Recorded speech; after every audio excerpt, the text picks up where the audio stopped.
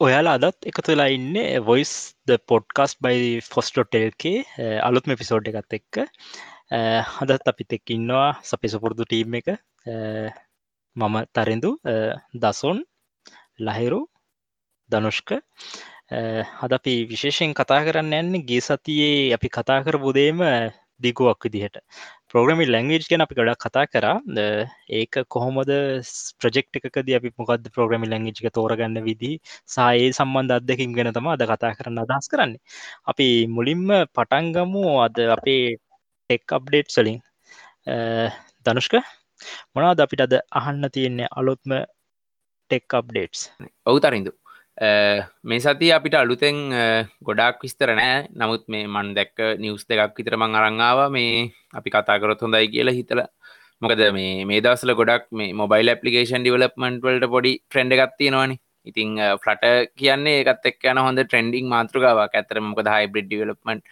මේ එක් යන නිසා එතකොට මේ දැන් ඉස්සර සපෝට් එකක් තිබෙන හැ ෆලට ඇප්ස් ලිනක්සල රන් කරන්න දැන් Google සමාගම සහ කැනොනිකල් සමාගම එකතු වෙලා මේ ඒගොල්ල පොඩි ඉම්පරමටක් කරගෙන යනවා මේ ලිනක්ස් වල ෆලට ඇප් මේ රන් කරන්න ඉතින් දැන් ඒක දි කරලා තියෙන උබුන්ටු ටීම එකෙන් තමයි මේක ඉන්ට්‍රොඩියුස් කරලා තියෙන්නේ ඒගොල්ලෝ ප්‍රොඩියුස් කරලා තියෙනවා GTA+ based host එකක් මේ Flutter apps Linux distro වල run කරන්න ඉතින් මේක ආවට පස්සේ මං හිතන්නේ Linux base කරගෙන මේ වැඩ කරන developers ලට ගොඩක් යස්ෆුල් වෙයි මේක ඒක තමයි එක අප්ඩේට් එකක් මේ අනිත් අප්ඩේට් එක තියෙන්නේ අපේ ඔය පුරදු ඩිස්ට්‍රෝ එක අප්ඩේට් එකක් තියෙන්නේ මේ ලිනක්ස් මින්ට එක ලිනක්ස් මින්ට එක මේ විස්සවර්ෂණ එක රිලිස් කරලා තියෙනවා ලිනක්ස් මින්ට කියන ටිකක් අපි ලිනක්ස් යසස්ලාගෙන් එකන වින්ඩෝස්සල ඉඳලා ලිනක්සලට එන යසස්ලා ටිකක් මේ අපි රැකමන් කරන ඔස් එකක්නේ මොකද එක පොඩ්ඩක් මේ ජවගේ ලුක්කැන් ෆිල් එක ගත්තහාම ඉළඟට බිහවියක් ගත්තහම් පොඩ්ඩක් වින්ඩෝස්සල්ට සමානයි වගේ තියෙන්නේ ඉතින් ඒක අලුත් අප්ඩේට් එක ඇවිල්ලා තියෙනවා ඒගොල්ලෝ performance improvement කරලා තියෙනවා නිමෝ ෆයිල් මැනේජර් එකට ඊළඟට color themes වල පොඩි modification වගේක් එක්ක GUI tools ඇවිල්ලා තියෙනවා අලුතෙන් ඒ වගේම multi monitor supports ඇවිල්ලා තියෙනවා හැබැයි එතන මේ සඳහන් කරන්න ඕනේ තමයි මෙතනදී මේ ඒගොල්ලෝ අයි 32 bit releases එවන් නැහැ කියලා තමයි මේ කියන්නේ මේකේ මේ visual changes ඔක්කොම ටික තියෙන Cinnamon 4.6 desktop update එකත් එක්ක ඕක තමයි ලිනක්ස් මින්ට් එකේ මේ අලුත් අප්ඩේට් එකකට තියෙන්නේ ලිනක්ස් මින්ට් යූසර්ස්ලා ඉන්නවනම් try කරලා බලන්න මේ අලුත් ඩිස්ට්‍රෝ එකේ මේ version එක කොහොමද කියලා ඕක දේවල් ටික තමයි මේ තරිදු නිවුස් විදිහට මේ සතියේ නම් මට හම්බුනේ හොඳයි ධනුෂ්ක මට හිතන්නේ දැන් අපි IPv4 ඉඳලා 6 වලට යනවා වගේම ළඟදිම 32 bit වලින් සම්පූර්ණයෙන් අයින් වෙලා අපි 64 bit වලට යයි. හැබැයි IPv4 නම් දිගටම කාලයක් පවතී. මේත් එක්කම මේ අපිට තවත් නිවුස් එකක් හම්බුණා මේ ට්විටර් සම්බන්ධ සිකියුරිටි ප්‍රශ්නයක් ගැන. ඒ ගැන අපිට කතා කරන්න අපිට පොඩි විස්තරයක් දෙන්න අපේ ඉන්නවා සිකියුරිටි සම්බන්ධ ස්පෙෂලිස්ට් දසුන්. මොකද කියන්නේ මොකද්ද මේ ට්විටර් සම්බන්ධ හොටපටේ? ඔව් තරඳු ට්විටර් ඇත්තරම මේ ඔයගොල්ලෝ දන්නවද දන්නේ මේ බදාදා මං හිතන්නේ දැන් දවස් දෙකකට කලින් අද තර්ස්ඩේ දෙකට නෙමෙයි ඊයේ ඇත්තරම ඒගොල්ලන්ගේ ට්විටර් එක ඇත්තරම අනවුන්ස් කරලා තියෙනවා ඒගොල්ලන්ගේ සිග්නිෆිකන්ට් account breach වගේක් වෙනවා කියලා. ඒක ඇත්තරම වෙලා තියෙන්නේ මෙහෙමයි ලෝකේ ප්‍රසිද්ධම verified account set එකක්. උදාහරණයකට මේ ලිස්ට් එක ගත්තොත් ඇත්තටම Twitter history එකේ තියෙන ලොකුම breach එක කියලා කියන්නේ අපි පටන් ගත්තොත් Jeff Bezos කියන්නේ AWS ඒකේ ඇත්තටම CEO founder විදිහට ඉන්න කෙනා Elon Musk, Warren Buffett, Barack Obama, Kanye West, Apple company එක, Uber එතකොට මේ අවුරුද්දේ දැන් ඇමරිකාවේ ට්‍රම්ප් එක්ක පොලිටිකලි කැම්පේන් එකට එකතු වෙලා තියෙන ජෝ බයිඩන් ඒ වගේ කියන්නේ කොයින්ඩේස් මේ වගේ දැනට තියෙන ලොකුම වෙරිෆයිඩ් VIP account ගොඩක් හදිසියෙම කිසිම ඒගොල්ලෝ කිසිම දෙයක් කරන්නේ නැතුව ඒගොල්ලන්ගේ පෝස්ට් යන අරන් තියෙනවා. දැන් මේ පෝස්ට් වල තියෙන්නේ මෙහෙමයි හැම පෝස්ට් එකකම තියෙන්නේ අපිට ගොඩක් කට්ටිය කියලා තිබ්බා අපි ආපහු කමියුනිටි එකට කන්ට්‍රිබියුට් කරන්න ඕන. ඒකින්ද අද මම කන්ට්‍රිබියුට් කරනවා. ඒ කන්ට්‍රිබියුට් කරන්නේ ඕගොල්ලෝ පොඩි ඩොනේෂන් එකක් දෙන්න මම ඒ වගේ 10 ගුණයක් කරලා දෙනවා. උදාහරණයකට ඊලොන් මස්ක් කියනවා ඔයා ඩොලර් 1000ක් දුන්නොත් මම ඩොලර් 2000ක් ආපහු කමියුනිටි එකට මගේ කන්ට්‍රිබියුෂන් එක විදියට දෙනවා.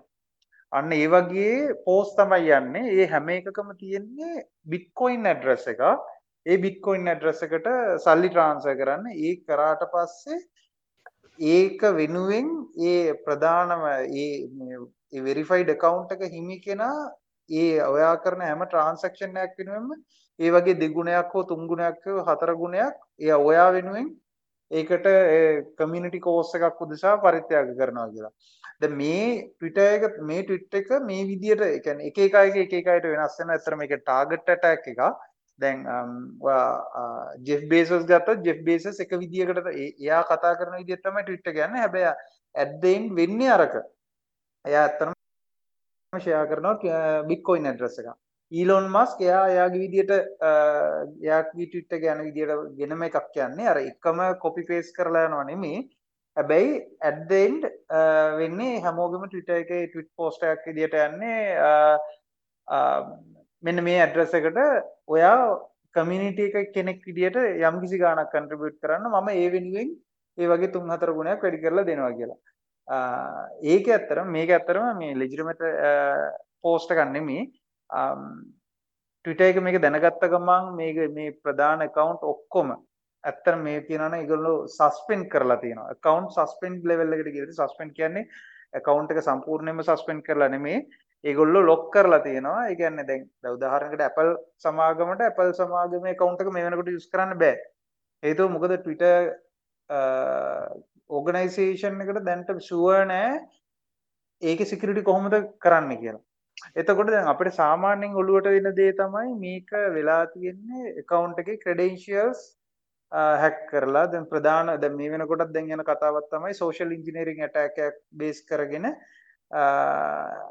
මේ credentials ගත්තයි කියලා. දැන් අපි සාමාන්‍යයෙන් හැමදාම අහන්න ලැබෙන්නේ Twitter account එකක් හරි Facebook account එකක් හරි hack වුණා කියපුවාම ඒක අයිති කෙනා මොනවා හරි එක URL එක ක්ලික් කරලා එහෙම නැත්නම් මොනවා හරි social engineering attack එකකින් තමයි ගත්තේ.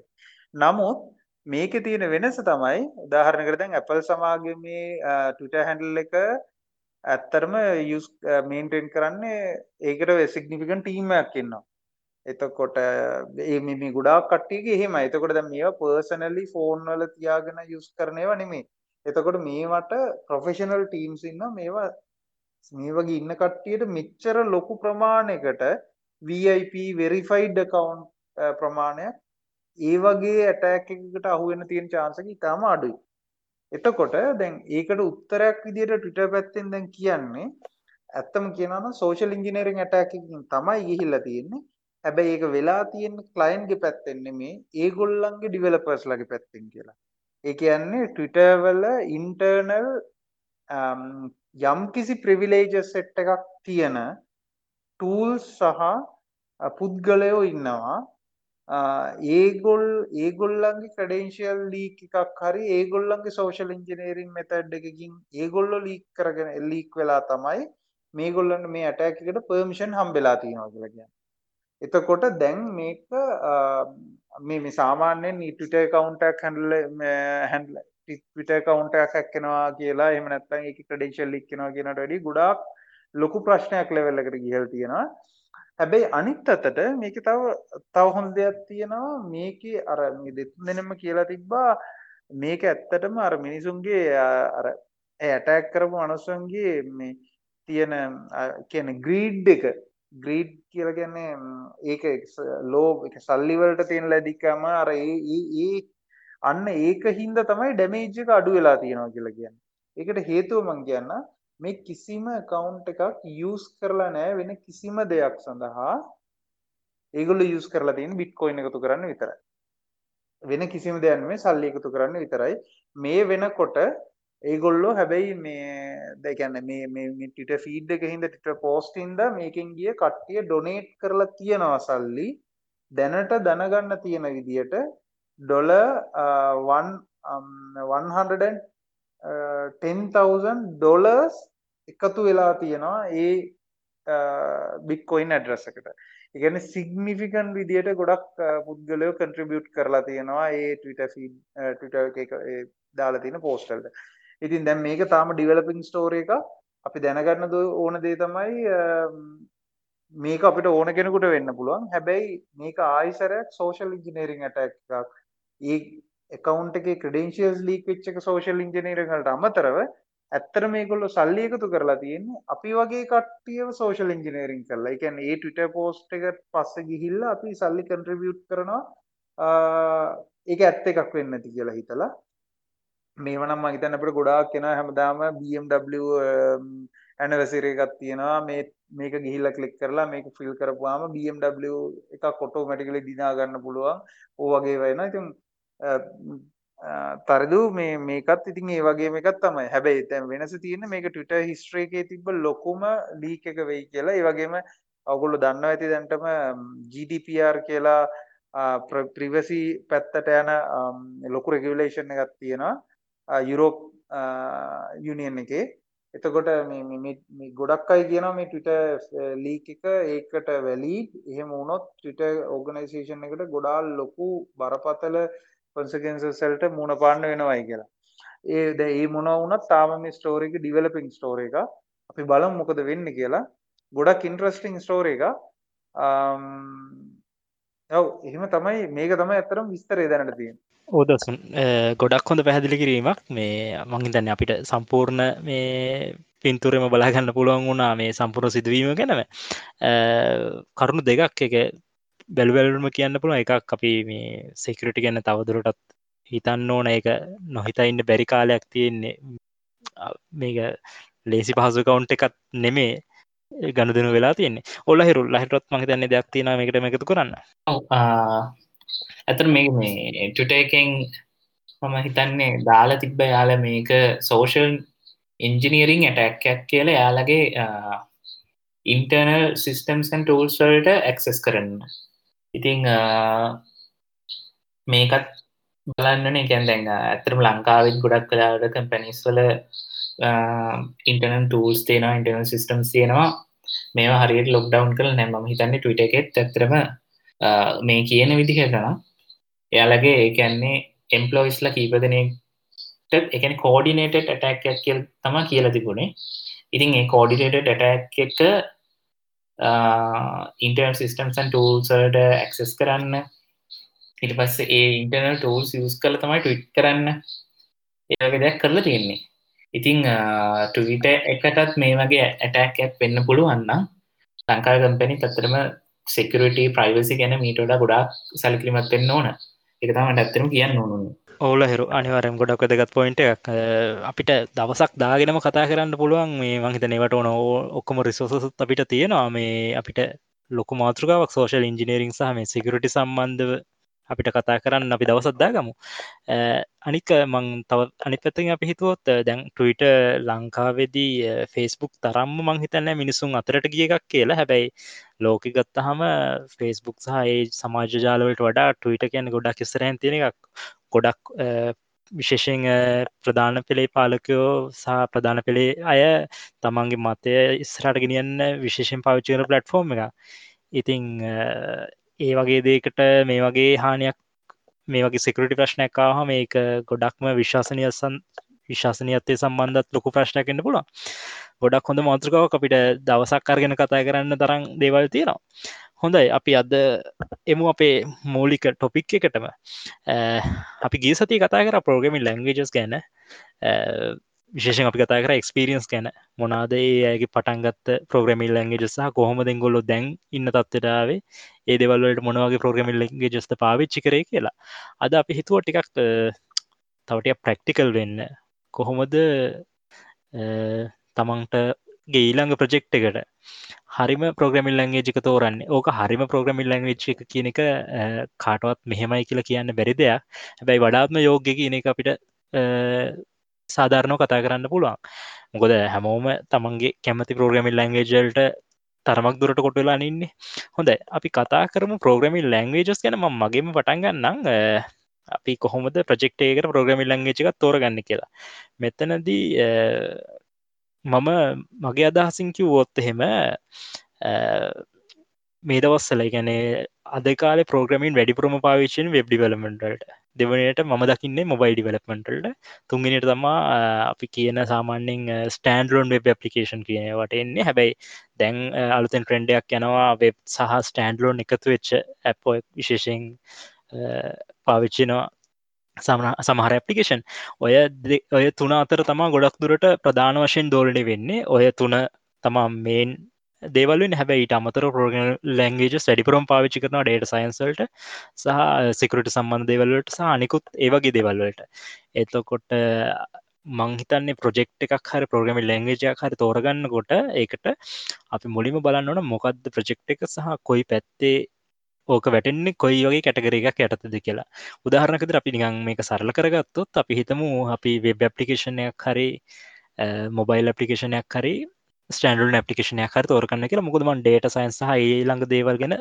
පසුව කතා කරන්න වෙබ් ඇපලිකේෂන් එකක් නම් කාට කොහොම විදිහට මත තිබුණත් මංහිතන්නේ වැඩිපුරම ලෝකේ වෙබ් ඇපලිකේෂන් වලට පාවිච්චි කරන්නේ ජාවස්ක්‍රිප් ඉතිං ඒක නැතුව බෑ එතකොට මහිතන හැමෝම එකගේ මෙතනින්න ඇත් ජාවස්ක්‍රිප් නැතුව අපිට වෙබ් කෙන කතා කරන්න බැරි තරම් අමාරුයි ඒක හින්දා ප්‍රග්‍රමිල් ලැංගේජික තෝරගන්නකොට ජාවස්ක්‍රිප් කෙනෙක කොහොමත් දෙ පපිකේෂන් ඩිවලප්මටල නම් තියෙන පාට් එකක්ම තමයි ඒ ඇරුණ හම තම අපි අනිත් තෝර ගැනීම යන්න ඕන මම තනිකර ප්‍රජෙක්් එකට ලැංගේජ තෝරගන්නට වඩා කොහොමද මොන වගේ ලැංගේජයක් ඉගෙන ගන්න එක ඉස්සරහට වැදගත්ද කියන අදහසත් එක්ක මෙන්න මොකොද වැඩිපුරම අපිට හම්බෙන ප්‍රජෙක්් තමා වෙබ් මොබයිල් ඕ ස්ටන්ඩලෝන් එතකොට ඔය තුනට ඔයා කම්පැටිබල් වෙන්න නම් ඔයාට ඒක ලේසියෙන් ඒටික කරන්න නම් ජාවස්ක්‍රප් වගේ ලංවේජයක් දැන ඉන්න එක සෑහන්ට වටනාකමක් වෙනවා විශේෂෙන් ජාවස්ක්‍රප්ටල කොටස් දෙකක් තින අපි බැක්කන් සයිඩ් එක ප්‍රග්‍රමින්ට පාචිර නෝඩ් ජෙස් සහ නෝමල් අපි පාවිච් කරන කලයින් සයි ජාවස්ක්‍රප් දිට ඉතින් ඕකෙදී ජාවස්ක්‍රප් කියෙන ලැංවේජ් එක දැන ඉන්නකොට ඒකම පාවිච්චි ලබිට සම්පූර්ණ ඇපලිකේෂන් එකට යන්න තරමට දැන් එක කම්පටිවල් වෙලා තියෙනවා ඉති හින්දා ඒ ලැංවේජ් එක බයි ඩිෆෝල්ට් සිලෙක්ටනයි කෙනෙ තමා මගේ අදහස පලවිනි එක විදිහට ඊළඟට ප්‍රෝග්‍රම කෙනෙක් තමන් තෝරගන්න ප්‍රෝග්‍රෑම් එක අනුව ඊළං ලැංගේජික තෝරගන්න විශේෂෙන් බැක්කෙන්ඩ එකට අපිට ජාවස්ක්‍රප්ටල්ට වඩා වෙන ලැංගේජයක් තෝරගන්න වෙන ඉඩ වැඩි විශේෂෙන් වෙබ් ඇපලිකේෂන් වලදී ඒ වගේ දේකදී පහසුම තෝර ගැනීම මං හිතන්නේ තුනක් තියෙනවා විශේෂෙන් තුනක් හෝ හතරක් අපිට ගන්න පුළුවන් ඒකෙද අපි වැඩිපුරම හිතන්න ඕන ස්ට්‍රක්චර් ප්‍රෝග්‍රමි ලැංගේජ එකක් නම් එකන්න උදාහරණක් දිට කෝඩ් බේන්ටන් විල්ට එක ටයක් වැඩිපුර තියෙන සහ ලයිබ්‍රි සපෝට් එක වගේ දේවල් ගැන අපිට පොඩක් කන්සිඩ කරන්න වෙනවා එතනදී දැන්ට තියෙන මොඩන් ලැංගවිජලින් ගොඩම්ම අපි පවිච්චි කරනවා පයිතන් ජාව සහ C++ වගේ C++ නම් වෙබ්වලට පවිච්චන ගොඩක් අඩුයි අපි ප්‍රධාන වශයෙන් පයිතන් ජාව තමා මේ සාමාන්‍ය වෙබ් ඩිවලපන්ටල් පාචි කරන්න හැබැයි සමලාට පොෆෝමන්ස් ස්පෙසිෆික් වෙච්ච දේවල්වලද අපිට ඔය ලැංවිජල්ට අමතර දේවල්වලට යන්න වෙනවා එහෙම ඒතකොට දැන් අපි හිතමක ප්‍රෝග්‍රම කෙනෙක් විදිහට ඉස්සරහා අපි අනාගතය ගැන හිතනවා නම් කවරු හරි ජාවස්ක්‍රප් ඉගෙන ගන්නට අමතරව මේ වගේ ස්ට්‍රක්චඩ් ලැංගේජයක් ඉගෙන ගන්න එකෙන් පලවෙනිදේ තමා ප්‍රෝග්‍රමින් වල තියෙන මූලික කන්සෙප් ඉගෙන ගන්න පුළුවන් එතකොට එක ලැංවේජ්ජයක් ඉගෙන ගත්තොත් ඒ අනු අපිට ඊළඟ දෙවල් ලැංගේජ්ජක් ඉගෙන ගන්න ලේසියෙනවා අන්නේ අදහසින් ගියොත් හොඳයි මොකද ඉස්සරහට මහිත අනිත ඇත්ත ගැන කතා කරයි ප්‍රෝග්‍රමින් වල දැන් අලුතෙන් ඉන්නකොට අපි දැන් කලින් හිට සර්විස් ෝරියන්ට ඩක්ටෙක්ෂකින් දැන් අපි මයික්‍ර සවිසල්ට එතකොට ලැංවේජ් එක කියන එක තවත් එක ටූල් එකක්ම විතරයි එකම ප්‍රොජෙක්් එක ඇතුළේ ලැංවේජ් කැමති දිර තෝරගන්න හැකියාවත් තියෙනවා ඉතින් එතකොට සමහරලාට දැන් අපි මේ කියන මේ ප්‍රෝග්‍රමිල් ලැංවේජ් එකයි මේ ප්‍රජෙක්් එකට එන්න ඕන කියන අදහසට වඩා තැනට හොඳ මෑනේ ගහන එක තමා ගොඩක් දුරට වෙන්නේ ඕක තම මූලිකදේ මේ පෙප් සහ මූලික වෙබ් මේ ඇපලිකේෂන් ඩිවලප්මට වලට සම්බන්ධ වෙද්දි ඔතරින් මං පොඩ්ඩක් තව ඇතුළට ගියොත් එහෙම මං රෆ් අයිඩියගත් දෙන්න අනිදේවල් ගැන විශේෂෙන් මං ගොඩක් වැඩ කරන ඩේට සයින්ස් සහ ඒ සම්බන්ධ දේවල් වලදී අපි වැඩිපුරම් පාවිච්චි කරන පයිතන් සහ වැයි අපේ ප්‍රජෙක්ටවලට දින අපි ජාවත් පාවිච්චි කරලා තියෙනවා එතනදී Python R වගේ ලැන්ග්වේජ් ගොඩක් ලේසි අපිට ඩේටා සයන්ස් සම්බන්ධ වැඩවලදී. හැබැයි එතනදිත් Java සම්බන්ධ කරගන්න පුළුවන් ස්ට්‍රක්චර්ඩ් බිහේවියර් එක හින්දා සහ මේ මේන්ටේනබිලිටි ගැන හිතලා ඒක තැන අනුව වෙනස් වෙනවා. අපි දැනට නම් මේ දවස්වල ගොඩක් දුරට පාවිච්චි කරන්නේ Python විශේෂම හේතුව මැෂින් ලර්නින් වගේ දේවල් වලට තියෙන කම්පැටිබිලිටි එක සහ ස්ක්‍රිප්ටින් වල තියෙන ක්වොලිටි එක අපිට කෝඩ් එක රීඩ් කරන්න පුළුවන් ලේසියෙන්ම. විශේෂයෙන් ස්ට්‍රිං ඔපරේෂන් සහ ලිස්ට් ඔපරේෂන් කරද්දී ජාවත් එක්ක බලද්දී Python ගොඩක් මේ ඉස්සරහින් ඉන්නවා. ඒ වගේ දේවල් එක්ක ගොඩක් දුරට Python අංක එකට වැටෙනවා ඩේටා සයන්ස් සම්බන්ධ දේවල් වලදී. R වගේ එකක් අපි කියන්නේ ඒක ඩොමේන් ස්පෙસિෆික් ලැන්ග්වේජ් එකක් විදිහට. R කියන්නේ ගොඩක් දුරට ඩේටා සයන්ස් වලටම වෙන් වෙච්ච ලැන්ග්වේජ් එකක්. එතකොට ඒක ඉගෙන ගන්න කෙනාට එතනින් එළියට එන්න ටිකක් අමාරුයි. අන්න ඒ වගේ ප්‍රශ්න හින්දා අපි ටිකක් ඉගෙන ගන්න අයට රෙකමන්ඩ් කරනවා ටිකක් Python හරි Java වගේ general purpose language එකක් ඉගෙන ගන්න එක හොඳයි කියලා. data science වලදී අපි වැඩිපුරම Python තමයි පාවිච්චි වෙන්නේ. හරි. ওই දේවල් තමයි මූලික වශයෙන් මේ මගේ කොටසේ මම කතා කරන්න හිතුවේ. මීට අමතරව මම හිතන්නේ ඔතනින් එහාට ගිහිල්ලා තව මේ ප්‍රැක්ටිකල් පැත්තෙන් අපි ගත්තොත් එහෙම ප්‍රොජෙක්ට් එකකට ගොඩක් ප්‍රොජෙක්ට් කරපු අයත් ඉන්නවනේ අපිත් එක්ක. එංගොල්ලගේ අදහස් අපිට ගන්න පුළුවන් වෙයි කොහොමද එංගොල්ලෝ ලැන්ග්වේජ් එකක් තෝරගත්තේ සහ ඇයි එහෙම ඒ ලැන්ග්වේජ් එක තෝරගත්තේ එංගොල්ලගේ ප්‍රොජෙක්ට් වලට. අන්න ඒ වගේ දේවල්. ධනුෂ්කගේ අදහස් වලින් අපි පටන් ගමු. ඔව් තනිදු. ඔය දැන් ප්‍රොජෙක්ට් එකකට ලැන්ග්වේජ් එකක් තෝරගන්නවා කියන මේ කන්සර්න් එක ගත්තාම ඒක ටිකක් අර මතභේදයට තුඩු දෙන ජාතිය දෙයක්නේ. එක අයට හොඳ එක ජාතිය දේවල් එහෙමනේ තියෙන්නේ. දැන් මම පර්සනලි ගත්තොත් එහෙම මම ලැන්ග්වේජ් එකක් හොඳයි කියලා අපිට රෙකමන්ඩ් කරන්න බෑ. මොකද දෙක ලැන්ග්වේජස් වල එක එක ෆීචර්ස් තියෙනවා. නමුත් අපිට අර මිනුම් දඩු කීපයක් තියෙනවා මේක හොඳයිද නැද්ද කියලා හිතා ගන්න. නිකන් අපිට ලැන්ග්වේජ් එකේ තියෙන ලර්නින් කර්ව් එකේ තියෙන කමියුනිටි සපෝට් එක කොහොමද, ඒ වගේ දේවල්. දැන් ඒක පර්සනල් කැරියර් එක පැත්තෙන් ගත්තොත් තමයි තව දේවල් එකතු වෙනවා. ජොබ් ඔපචුනිටිස් කොහොමද, සර්ටිෆිකේෂන්ස් කොහොමද, ඉගෙන ගන්න එක වැලිඩ්ද කියන එකට. බිස්නස් එකක් පැත්තේදී ගත්තොත් අපි ඒක කරන්නේ බිස්නස් එකක් විදිහට නම් ප්‍රොජෙක්ට් එක. එතකොට ඒ බිස්නස් එකේ නීඩ් එකට මැච් වෙන දේවල් ඒකේ තියෙනවද? ඒ වගේම මේ ටෙක්නොලොජි එකට growth එකක් තියෙනවද? ඒ කියන්නේ අනාගතයක් නැති මේ ලැන්ග්වේජ් එකක් අරගත්තොත් අපි අමාරුවේ වැටෙනවා වගේ සීන් එකක් තියෙනවනේ එතනදී. ඉතින් එතකොට අපිට බැකප් ප්ලෑන්ස් මොනවද තියෙනවා වගේ දේවල් තමයි මේ සාමාන්‍ය ලැන්ග්වේජ් එකක් තෝරගන්නකොට කල්පනා කරන්නේ. නමුත් දැන් මේ දවස්වල යන ට්‍රෙන්ඩ් එක තමයි ඔයා කිව්වා වගේ JavaScript. ඉතින් හැමෝම try කරනවා නෙමේ. මොකද ෆ්‍රන්ට් එන්ඩ් එකට ෆ්‍රේම්වර්ක් එකක් දාගත්තොත් අපිට අනිවාර්යෙන් බැක් එන්ඩ් එකට API එකක් ගහගන්න වෙනවා. එතකොට මේ අපි Firebase වගේ එකකට ගියේ නැත්තම් ඊට පස්සේ එහෙම වුණොත් අපිට මේ API එකක් ගන්න අපිට ලියන්න වෙනවා. ඒක මොකක් හරි ලැන්ග්වේජ් එකකින් එක්කෝ PHP හරි Laravel වගේ එකක් යූස් කරලා හරි අපිට API එකක් ඉම්ප්ලිමන්ට් කරන්න වෙනවා. එතකොට අපිට එතන choosers තියෙනවා. අපිට එතන choice වලින් මේ යන්න පුළුවන් different decisions වලට. මොකද front end එක අපිට JavaScript වලින් ලිව්වත් අපිට back end එක JavaScript න යන්න නැතුව අපිට වෙන language එකක් පාවිච්චි කරන්න පුළුවන්. Java හරි PHP හරි Python උනත් පුළුවන් මේ එහෙම යනවනම්. ඉතින් ලැන්ග්වේජ් එකක් සිලෙක්ට් කරගන්නකොට අලුත් ලැන්ග්වේජ් එකක් නම් මගේ පර්සනල් ප්‍රෙෆරන්ස් එක තමයි ඒකේ ලර්නින් කර්ව් එක බලන එකත් මගේ නීඩ් එකට මැච් වෙනවද කියන එකත්. සහ ඒකේ තියෙන සපෝට් එක. ඒ කියන්නේ මට අලුතෙන් ලයිබ්‍රරීස් ගොඩක් දාගන්න ඕන නම් ඒ වගේ ප්‍රශ්න තියෙනවා නම් ඇත්තටම ඒ ලැන්ග්වේජ් එකෙන් ඒ වැඩේ හරියට ඒ ලැන්ග්වේජ් එකෙන් දෙන සපෝට් එකේ මදිකමක් තියෙනවනේ. අන්න ඒ වගේ දේවල් තමයි ඉතින් කන්සර්න් කරන්නේ. සාමාන්‍යයෙන් ඉතින් මම ගොඩක් වෙලාවට දැන් යන ට්‍රෙන්ඩ් එකත් එක්ක ගත්තාම JavaScript තමයි total use කරන්නේ මේ front end සහ back end දෙකටම. සහ ඔතනදී ඊළඟ මාතෘකාව ගැන කතා කරොත් එහෙම මගේ personal opinion එක ඉගෙන ගත්තොත් හොඳයි අනාගතයට කියන කාරණාව ගත්තොත් එහෙම මම recommend කරන්නේ ඇත්තටම Go language එකයි Kotlin. ওই දෙක තමයි මේ මම හිතන්නේ ඉගෙන ගත්තොත් හොඳයි කියන මේ මාතෘකාවේ ගත්තොත්. මොකද ඉස්සරහට ඒක මම දැකලා තියෙන දේවල් එක්ක ඒ languages දෙකට තියෙනවා හොඳ growth එකක්. සහ දැන් ඔය ප්‍රොජෙක්ට් එකකට ලැංග්වේජ් එකක් තෝරගන්න එකට මට ආයිත් කියන්න තියෙන්නේ හැමෝම යූස් කරන හින්දා කරන්න එපා. ඒක තමන්ගේ නීඩ් එකට ගැලපෙනවද කියන එක බලලා. ඒ කියන්නේ ඒ වෙලාවේ ඒ ඩිසිෂන් එකට අනේකද හොඳ කියන එක බලලා යන්න ඕනි. මොකද සාමාන්‍යයෙන් ගත්තොත් එහෙම ඒ ලැංග්වේජ් එක මට වැඩක් නැති වෙන්න පුළුවන්. සමහරක් වෙලාවට මම කරන්න යන ප්‍රොජෙක්ට් එකට මට මේ බෑක් එන්ඩ් එකක් වෙනම ඉම්ප්ලිමන්ට් කරන්න නැතුව මට Firebase එකක් වගේ අනේක මට මැච් වෙන්න පුළුවන් ඊට වඩා. ඒක තමන්ගේ නීඩ් එකත් එක්ක කල්පනා කරලා තමයි අපි චූස් කරගන්න ඕනේ මේ ලැංග්වේජ් එක මොකද්ද, බෑක් එන්ඩ් එකක් ඕනේද, බෑක් එන්ඩ් එක කොහොමද ඉම්ප්ලිමන්ට් වෙන්නේ, ඒ දේවල්. ඒ ටිකත් ඔක්කොම එක තමයි ඇත්තටම ප්‍රොජෙක්ට් එකක් කියන එක මේ ඩිෆයින් වෙන්නේ. හැබැයි අර අපි ලැංග්වේජ් මත ඕනවට වඩා හිතලා එහෙම වුණොත් මට හිතෙන ප්‍රොජෙක්ට් එක කරන එකක් නෑ. මං හිතන්නේ හැමෝටම මෙතන ඉන්න කට්ටියටත් එහෙම එක්ස්පීරියන්ස් ඇති. මේ අපි ප්‍රොජෙක්ට් එකට ගොඩාක් හිතලා මොකද්ද කරන්නේ, ආකිටෙක්චර් එක හිතලා එහෙම කරාම ප්‍රොජෙක්ට් එක වෙන්නේ නෑ.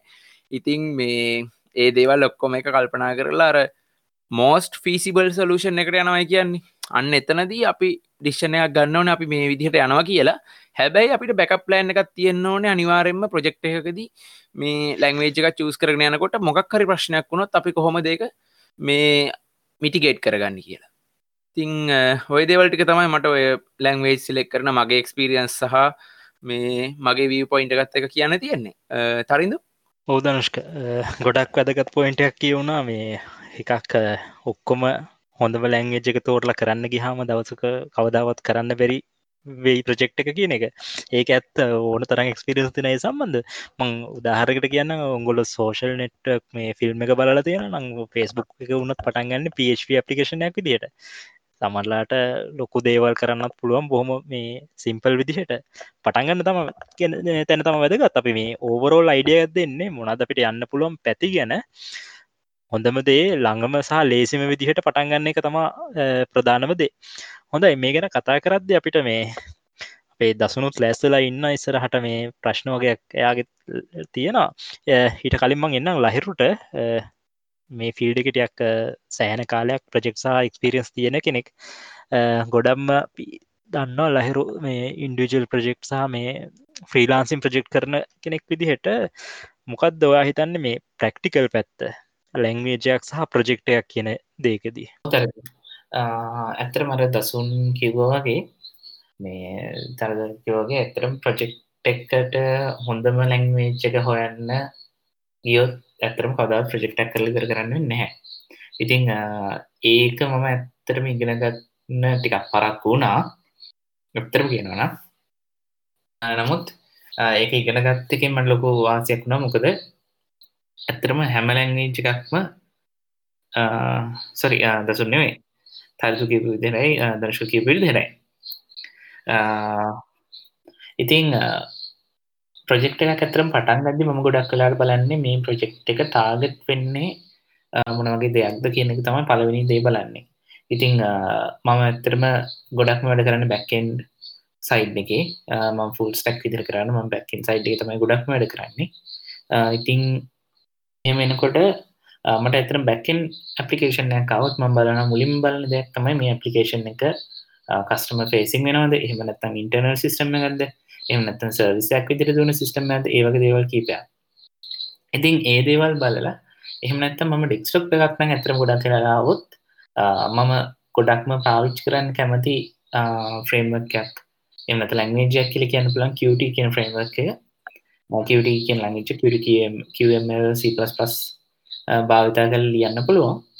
ඉතින් මේක ඇත්තටම තියෙන වාසිය තමයි මේක ක්‍රොස් ප්ලැට්ෆෝම් විදිහට කම්පයිල් කරන්න පුළුවන් අපිට. ඉතින් අපිට ක්‍රොස් ප්ලැට්ෆෝම් විදිහට කම්පයිල් කරන එකේ වාසියක් තියෙන්නේ මට Windows උඩ නැත්නම් Mac එක උඩ නැත්නම් Linux එකක් උඩ ඇප්ලිකේෂන් එක ලියලා ටෙස්ට් කරන ගමන් මට පුළුවන් මේක Windows එකකට එහෙම නැත්නම් Mac එකකට එහෙම නැත්නම් Linux කම්පියුටර් එකට කම්පයිල් කරන්න. ඉතින් ගොඩක් වෙලාවට මම බයස් වෙනවා ඒ තැනදී දැන් කියන්නේ ඩෙස්ක්ටොප් ඇප්ලිකේෂන් එකක් හදනකොට නම් Qt වගේ එකක් පාවිච්චි කරන්න. නමුත් ඒ වගේ වෙලාවකදී වුණත් මම ඉලෙක්ට්‍රෝන් වගේ එකක් හොඳයි කියලා හිතුනොත් ඉලෙක්ට්‍රෝන් පාවිච්චි කරනවා. එහෙම නැත්නම් වෙනම හරි ඇප්ලිකේෂන් සිස්ටම් එකක් හොඳයි කියලා හිතුනොත් ඒක පාවිච්චි කරන ඇත්තටම අපි අර කලින් එපිසෝඩ් එකේ කතා කරා වගේ මේ එපිසෝඩ් එක අහන කලින් එපිසෝඩ් එක අනිවාර්යෙන් අහන්න. ඉතින් ඒ කලින් එපිසෝඩ් එකේ කතා කරා වගේ ලැන්ග්වේජ් එකක් ඉගෙන ගද්දි ප්‍රෝග්‍රෑමින් වල බේසික්ස් කියන දේ ඉගෙන ගත්තොත් ඒ කියන්නේ ප්‍රෝග්‍රෑමින් කොහොමද බේසිකලි ප්‍රෝග්‍රෑමින් වල ඇත්තටම ඉතාමත් සුළු දේවල් කීපයකින් තමයි අපිට තියෙන්නේ බේසික් එක හදාගන්න. ඉතින් ඒ දේවල් උඩ තමයි අනිත් හැම දෙයක්ම පදනම් වෙන්නේ. ඉතින් ඒ දේවල් ටික බේසික් දේවල් ටික මුලින්ම ඉගෙන ගත්තට පස්සේ අපිට පුළුවන් ඇත්තටම ලැන්ග්වේජ් එකක් ටක් ගාලා ඉක්මනට මාරු වෙන්න. එහෙම නැත්නම් අලුත් ලැන්ග්වේජ් එකක් ඉගෙන ගන්න යන වේලාව අඩු කරගන්න. ඉතින් අනිත් පැත්තට මමවත් ඒ කියන්නේ වෙබ් පැත්තට මම ගොඩක් බෑක් එන්ඩ් කරන කෙනෙක්. ඉතින් මම ගොඩක් වෙලාවට ඒ කියන්නේ සර්විස් එකක් වගේ ලියන ඇප්ලිකේෂන් එකක් නම් මම තෝරගන්නවා එක්කෝ Go ලැන්ග්වේජ් එක තෝරගන්නවා. මොකද Go ලැන්ග්වේජ් එක ඇත්තටම වේගෙන් වැඩ කරන්න පුළුවන්. සහ හොඳ බයිනරි එකක් විදිහට මට ඇප්ලිකේෂන් එක ලිය ගන්න පුළුවන්. කියන්නේ කම්පයිල් කරලා just runnable binary එකක් විදිහට මට එළියට ගන්න පුළුවන් ඇප්ලිකේෂන් එක. එහෙම නැත්නම් මම සාමාන්‍ය කස්ටමර් ෆේසින් ඇප්ලිකේෂන් එකක් විදිහට යනවා නම් එහෙම නැත්නම් මේක කියන්නේ ඉක්මනට ඩෙවලොප් කරන්න ඕනේ. ඊට පස්සේ ඉක්මනට ඉටරේෂන්ස් යනවා. ගොඩක් වෙලාවට මම ඇප්ලිකේෂන් ඩෙවලොප් කරනවා තියෙනවා ස්ටාර්ට්අප්ස් වලට SaaS type එක ඇප්ලිකේෂන්. ඉතින් ඒ SaaS type එක ඇප්ලිකේෂන් වලදී ගොඩක් වෙලාවට මම යූස් කරන්න කැමති වෙන ලැන්ග්වේජ් එක තමයි Ruby සහ Ruby on Rails කියන ෆ්‍රේම්වර්ක් එක. මොකද ඉතාමත් වේගෙන් ප්‍රොටෝටයිප් කරන්න පුළුවන්, ඉතාමත් වේගෙන් දේවල් හදාගන්න පුළුවන්. ළඟට ඇත්තටම කියනවා ස්කේල් කරන්න බැරි ලැන්ග්වේජ් එකනේ. ගොඩක් අය කියන ස්කේල් කරන්න බැරි ලැන්ග්වේජ් එකක් කියලා. ඒ විදිහට ඉස්සරහට යන්න පුළුවන්. ඉතින් මට පර්සනල් එක්ස්පීරියන්ස් එක මම කියන්නේ මම ලැන්ග්වේජ් එකක් මොකක් හරි තෝරගන්න යනකොට මම මුලින්ම කරන්නේ ප්‍රොජෙක්ට් එක ඇත්තටම කොහොමද කියලා මුලින්ම බලන එක. ප්‍රොජෙක්ට් එකට ඒ කියන්නේ අනිත් දේ තමයි ඒ කියන්නේ සමහර හිතන්නවා මොකක් හරි හදිසි ප්‍රොජෙක්ට් එකකට මොකක් හරි අලුත් ලැන්ග්වේජ් එකක් තෝරගන්නවා මේ ලැන්ග්වේජ් එක තමයි හොඳ කියලා. එක්සැම්පල් එකක් විදිහට ගමු අපි මොකක් හරි අලුතෙන් ඇප්ලිකේෂන් එකක් වෙබ් ඇප්ලිකේෂන් එකක් හදන්න යනවා. ඉතින් මේ වෙබ් ඇප්ලිකේෂන් එකට බලපුවාම C++ වල වගේ අලුතෙන් ෆීචර්ස් තියෙනවා Rust කියන ලැන්ග්වේජ් එක. ඉතින් මේ Rust කියන ලැන්ග්වේජ් එක පොඩ්ඩක් මුලින්ම ඉගෙන ගන්න පටන් ගන්න කෙනෙක්ට සමහර විට ඉගෙන ගන්න වෙලා යන්න පුළුවන්. ඉගෙන ගන්න අමාරු වෙන්න පුළුවන්. ඉතින් මේ වගේ ලැන්ග්වේජ් එකක් කෙලින්ම ඔයාගේ ප්‍රොජෙක්ට් එකකට තෝරගත්තොත් ඔයාට වෙන ලැන්ග්වේජ් එකක් තෝරගෙන ඒ යන ස්පීඩ් එකෙන් ඒ යන වෙලොසිටි එකෙන් ඔයාගේ ප්‍රොජෙක්ට් එක ඉවර කරන්න බැරි වෙන්න පුළුවන්. ඉතින් ඒ දේ පොඩ්ඩක් සැලකිලිමත් වෙන්න ඕන දෙයක් වෙනවා. මොකක් හරි ප්‍රොජෙක්ට් එකකට ලැන්ග්වේජ් එකක් සිලෙක්ට් කරනකොට. අනිත් දේ තමයි මම කස්ටමර්ස්ලත් එක්කම වැඩ කරන්නේ. කියන උදාහරණයක් විදිහට ඔයා ෆ්‍රීලාන්සර් කෙනෙක් නම් එහෙම නැත්නම් ඔයා වැඩ කරන කම්පැනි එකක සර්විස් ෆෝකස් ඒ කියන්නේ අවුට්සෝසින් ටයිප් නම් එහෙම නැත්නම් කස්ටමර්ස්ලත් එක්ක පාර්ට්නර්ෂිප් වගේ නම් එහෙම යන ප්‍රොජෙක්ට් එකක් නම් කස්ටමර්ගේ ඉන්පුට් එකත් ඇත්තටම වැදගත් වෙනවා. මොකද සමහර වෙලාවට ඔයා ඇප්ලිකේෂන් එක ඩෙවලොප් කරාට ඒ අදාළ කස්ටමර්ගේ සමහර ටීම් එකක් ඉන්න පුළුවන් මේ ඇප්ලිකේෂන් එක ඉස්සරහට මේන්ටේන් කරන්න. ඉතින් ඒ වගේ වෙලාවකදී ඔයා Rust වගේ ලැන්ග්වේජ් එකකින් ලියපු සිස්ටම් සර්විස් එක වෙන කෙනෙක්ට මේන්ටේන් කරන්න බැරි වෙන්න පුළුවන්. ඉතින් එතකොට ඔයා බලන්න ඕනේ ඒක අදාළ කස්ටමර්ගේ ටෙක්නිකල් ෆීසිබිලිටිස් මොනවද? ඒ කියන්නේ යාට පුළුවන්ද මේ වගේ ඇප්ලිකේෂන් එකක් මේන්ටේන් කරන්න? එයාලගේ DevOps හරි එහෙම නැත්නම් ඒ කට්ටිය ඉන්නවනම් මේවා හොස්ට් කරන්න පුළුවන්, මේවා මැනේජ් කරන්න පුළුවන් මේ දේවලුත් බලන්න වෙනවා. ඒ වගේ තමයි කියන්නේ මොකක් හරි ලැන්ග්වේජ් එකක් ඔය ඉගෙන ගන්න මේ ෆියුචර් ඉන්වෙස්ට්මන්ට් එකක් විදිහට නම් ඇත්තටම මම පර්සනලි කියන දෙයක් තමයි අලුතෙන් එන හැම එකටම යන්නත් හදන්න එපා. මේක ඇත්තටම අර සමහරවිට දැකලා ඇති පරණ තියෙන රූපවාහිනී එහෙම ඉස්සර ගිය ඇඩ් එක අර පොඩි කොල්ලෝ කුරුට්ටෝ වගේක් ඉන්නවා. ඒ කට්ටිය වාහනයක් එනවා එක පැත්තකින් පොඩි හන්තුම්මන් හන්දියක් වගේ එක පැත්තකින් ඇවිල්ලා අනිත් පැත්තට හරවලා යන වාහනේ පස්සෙන් දුවන්න පටන් ගන්නවා. ඒතර අනිත් පාරෙන් ආපහු වාහනයක් එනවා. ඒ දුවන කොල්ල කුරුට්ටු ටික අර වාහනේ අතහැරලා දාලා අනිත් වාහනේ පස්සෙන් පන්නන්න පටන් ගන්නවා. ඉතින් ඒ වගේ මම ඇත්තටම ලංකාවේ පොඩි අලුත් ට්‍රෙන්ඩ් එකක් දැකලා තියෙනවා. ඒ වගේ කියන්නේ අලුතෙන් එන හැමදේ පස්සෙන් පන්නන්න මේක ඇත්තටම එච්චරම හොඳ දෙයක් නෙවෙයි. මොකද ස්ට්‍රෝං බේසිස් එකක් නැතුව ලැන්ග්වේජ් එකක් හරි එහෙම නැත්නම් මොන හරි දෙයක් හදන්න පටන් ගත්තොත් ඔයාට ඉස්සරහට යන්න පොඩි අමාරු වෙන්න පුළුවන් ඉඩ තියෙනවා. මම කියන්නේ ඔයා C වලින් එහෙම නැත්නම් බයිනරි වලින් වැඩ පටන් ගන්න ඕනේ කියලා. නමුත් බේසික් කන්සෙප්ට්ස් කියන දේවල් ටික මුලින්ම හරියට ඉගෙන ගන්න එක ගොඩාක් වටිනවා. ඒක නිසා ඒ කියන්නේ සමහර විට ඇතරම ගෙනන එකන්නේ මම ගොඩක්ම ආස නැති දැක්තම එකන් දැන් උදාහරණයක් විදිහට ඇංගියුලර් JS ඇංගියුලර් JS ඇවිල්ලා අවුරුද්දක් යන්නත් කලින් ඇංගියුලර් කියලා එයාලා ඒක අව රියැක්ට් කරා.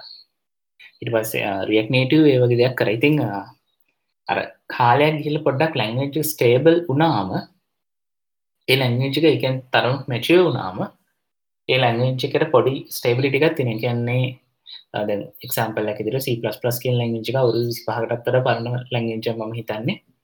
ඉතින් ඒ වගේ ලැන්ග්වේජ් එක දැන් තියෙන C++ versions ගොඩක් තියෙන C++ 14 වගේ අපි use කරන ගොඩක් කරාට අලුත් applications projects වලට. නමුත් industry standard එක ගොඩක් වෙලා C++ 11 use කරන එහෙම නැත්නම් පරණ legacy තියෙන 98 C++ version එක use කරන. ඉතින් ඒ වගේ නමුත් වෙනස තියෙන්නේ අර breaking changes එනවා ඉතාමත් අඩුයි. ඒ කියන්නේ අලුත් version එකකට යනකොට breaking changes එනවා ගොඩක් අඩුයි. නමුත් මොකක් හරි අලුත්ම application එකක් නම් සමහර විට 0. වගේ කියන්නේ beta alpha version යන framework වලින් එහෙම නැත්නම් language වලින් කට්ටිය projects හදනවා මම දැකලා තියෙනවා. ඉතින් ඔයාට මොකක් හරි බග් එකක් තියෙනවා නම් මේ framework එකේ ඔයාට වෙනවා framework එක update කරන්න. මේ update කරන වෙලාවේ ඔයාගේ තියෙන මොනවා හරි application interface එකක් break වෙනවා නම් ඒ API එකක් change වෙලා ඒක ටිකක් ලොකු ප්‍රශ්නයක් එනවා. ඉතින් ඒ දේවල් ටික තමයි මට විශේෂයෙන් කියන්න තියෙන්නේ. ඒ කියන්නේ ඔයා ලැන්ග්වේජ් එකක් මොකක් හරි future investment එකක් විදිහට තෝරගන්න ඕන නම් අනිවාර්යෙන්ම කරන්න ඕන දෙයක් තමයි බලන්නේ ලැන්ග්වේජ් එක කොච්චර ස්ටේබල්ද. එහෙම නැත්නම් කවුද මේක හදන්නේ. ඒ කියන්නේ මට පුළුවන් ඒ කියන්නේ මොකක් හරි hexagon එකක් දාලා මොකක් හරි අලුත් ලැන්ග්වේජ් එකක් කියලා හදලා දාන්න. මේ ලැන්ග්වේජ් එක මම කොච්චර ඔප්ටිමයිස් කරනවද, මේ ලැන්ග්වේජ් එකට මම තියෙන future plans මොනවද, මේ ලැන්ග්වේජ් එකේ තියෙන road map එක කොහොමද තියෙන්නේ, ඒ වගේ දේවල්. ඒ කියන්නේ තමන් මොන හරි දෙයක් ඉගෙන ගන්න නම් future investment එකක් විදිහට අර ROI කියලා අපි calculate කරන return on investment කියලා. ඒ කියන්නේ තමන් කරේ investment එකට කොච්චර return එකක් එනවද කියලා calculate කරලා බලන්න. මොකද ඔයා දැන් මේ ඉගෙන ගන්න language එක තව අවුරුදු එකමාරකින් දෙකකින් ඒ fad එකක් යනවා කියන්නේ. ඒ fad එක ගියාට පස්සේ ඒ language එක worth නැත්තම් stable නැති language එකක් නම් ඔයාට ලොකු ප්‍රශ්නයකට මුහුණ දෙන්න වෙනවා. අනිත් දේ තමයි අලුත් language එකක් එහෙම නැත්නම් අලුත් framework එකක් එකපාරටම use කරන්න ගියාම අර පොඩි ප්‍රශ්නයක් තියෙනවා. මොකද මේක battle tested නෙමෙයි. ඒ කියන්නේ battle tested කියලා කියන්නේ මේක ලොකු application ලියලා එහෙම නැත්නම් ඒ කියන්නේ concurrent users ලා අඩුම 10000ක්වත් ඉන්න application එකක් ලියලා ලොකු companies වලින් පාවිච්චි කරලා ඒ වගේ තියෙනවා නම් ඔයාට පොඩි guarantee එකක් තියෙනවා මේක යම්තාක් දුරකට හරි ලොකු application එකකට පාවිච්චි කරන්න පුළුවන් කියලා. එහෙම නැත්නම් ඔයා නොදැනුවත්වම ලොකු technical debt එකකට යනවා වෙන්න පුළුවන්. එහෙම අලුත් language එකක් එහෙම නැත්නම් framework එකක් පාවිච්චි කරන එක. ඉතින් මට ඒ දේවල් ටික තමයි කියන්න තියෙන්නේ. හරිද? ඔව් ලහිරු. ඊළඟ කොටසට යන්න කලින් මම පොඩි දෙයක් ලහිරුගෙන් අහලා පටන් ගන්න. අපි හිතමු මෙහෙම අවස්ථාවක් ලහිරුට හම්බ වෙනවා ප්‍රොජෙක්ට් එකක් කරන්න තියෙන්නේ වෙබ්සයිට් එක ඩෙවලොප් කරන්න. ලොකු අලුත් ෆීචර්ස් මුකුත් නැහැ. හැබැයි සාමාන්‍ය අපිට ඕන වෙන ෆීචර්ස් තියෙනවා. ලහිරු තෝරගන්නේ ප්‍රෝග්‍රෑමින් ලැන්ග්වේජ් එකක් තෝරගෙන ඒක මුලින් ඉඳලා කෝඩ් කරන එකද නැත්නම් WordPress වගේ මොකක් හරි content management system එකක් දාලා ඔය වැඩේ ගොඩ දාන එකද? මෙහෙමයි. ඒකත් ඇත්තටම client අනුව තමයි. ඒ කියන්නේ client සහ project එක අනුව තමයි. ඒ කියන්නේ client මොකක් හරි ඉක්මනින් අවශ්‍ය දෙයක් තියෙනවා නම් කියන්නේ ලොකු දේවල් නැහැ නිකන් CMS functionality එකක් විතරයි යවුනේ නම් අනිවාර්යෙන් අතරම WordPress කියන්නේ ගොඩක් හොඳ platform එකක් සහ WordPress ගොඩක් optimize කරන්න පුළුවන්. WordPress කියලා හොයන්නේ ඒ කියන්නේ WordPress වල තියෙන slowness sluggishness මුකුත්ම නැතුව ඉතාමත් වේගෙන් load වෙන්න හොඳට optimize කරන්න පුළුවන් platform තමයි WordPress කියලා කියන්නේ. ඉතින් ඒක පාවිච්චි කරන්න පුළුවන්. නමුත් මම එහෙම නැතුව වෙන මොනවා හරි custom functionality එකක් තියෙනවා නම් එහෙම නැත්තම් ඒ client ඒ කියන්නේ උවමනාවක් තියෙනවා නම් මේක ඉස්සරහදී scale කරන්න එහෙම නැත්නම් මේක ඉස්සරහට තව features ගොඩක් එකතු කරන්න ඒ වගේ වෙලාවකදී මම ගොඩක් වෙලාවට consider කරන දේ තමයි custom application එකට යන එක. මොකද WordPress වගේ දෙයක ගිහිල්ලා ඇත්තටම ඉස්සරහදී customize කරන්න පුළුවන්. නමුත් අපි යම්කිසි ආමක හිර වෙනවා සමහර දේවල් වලින්. ඉතින් ඒ වගේ තැනකදී අපිට ඉස්සරහට යන්න පොඩි ටච්යක් නොවෙන්න මොන හරි තෝරගන්න framework එක හරි එහෙම නැත්නම් තෝරගන්න application එක හරි තෝරගන්න වෙනවා. මම අත්‍තරම කියන්නේ සමහර මගේ යාළුවන්ට recommend කරලා තියෙනවා සහ කරන්න උදව් කරලා තියෙනවා webflow කියලා තියෙනවා. webflow සමහරට wix කියන wix.com කියන එක සමහර අය පාවිච්චි කරලා ඇති. wix.com එක වගේ. නමුත් wix.com එකට වඩා ඇත්තටම ටිකක් ඇඩ්වාන්ස්. මට පර්සනලි මම යූස් කරන එකේ මට තේරෙන විදිහෙන් නම් ඇඩ්වාන්ස් සහ ලස්සන ටෙම්ප්ලේට්ස් ටිකකුත් තියෙනවා. webflow.com කියලා.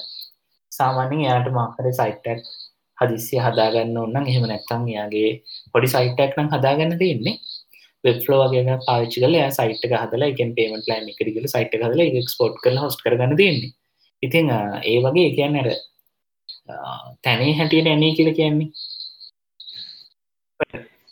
ඇඩ් එකක් ගියා මතකද දන්නේ අඹ කපන්න පිහියක් කියලා. ඇත්තටම අඹ කපන්න පිහියක් ඕනේ නැති වුණාට ඇත්තටම බැලුවොත් ඒ කියන්නේ පළතුරු කපන්න සාමාන්‍යයෙන් වෙනම පාවිච්චි කරන පිහි තියෙනවා. ඊට පස්සේ චෙෆ් කෙනෙක් වගේ යනකොට මස් කපන්න පාවිච්චි කරන වෙනම පිහි තියෙනවා. ඊට පස්සේ මස් වල උනත් මස් වල තියෙන තැන් වෙනම කපන්න පිහි තියෙනවා. ඊට පස්සේ මාළු නම් මාළු කපන්න වෙනම පිහි තියෙනවා. ඉතින් ඒ වගේ ඇත්තටම මොකක් හරි ප්‍රොජෙක්ට් එකක් ආවහම එහෙම නැත්නම් ඒ ක්ලයන්ට් අනුව තමන් පාවිච්චි කරන ටූල් එක එහෙම නැත්නම් තමන් පාවිච්චි කරන ෆ්‍රේම්වර්ක් එක තමන් පාවිච්චි කරන ටෙක්නොලොජි එක තමන් ඒක කොහොමද ඉම්ප්ලිමන්ට් කරන්න කියන දේ අනිවාර්යයෙන්ම වෙනස් වෙනවා. හරිද? අනිවාර්යයෙන්ම ලහිරු හොඳ පැහැදිලි කිරීමක්. මතක් කරන්න තියෙන එක දෙයක් තමන් ගාව තියෙන එකම පිහියයි නම් ඒක අඹ කපන්න විතරක් තියාගන්න නැතුව ඕන දෙයකට පාවිච්චි කරන්න පුළුවන් පිහියක් තියාගමු.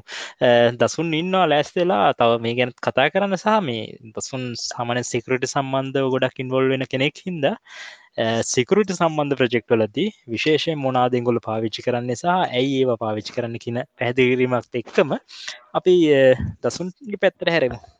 ඔව් තරදු මෙහෙමයි දැන් මම ගොඩක් සිකියුරිටි පැත්තේ වර්ක් කරන කෙනෙක් එක්ස්පීරියන්ස් තියෙන කෙනෙක්. මම ඇත්තටම සිකියුරිටි පැත්තට ප්‍රොජෙක්ට්ස් කරන එක ගැන කතා කරන්නේ නෑ අද.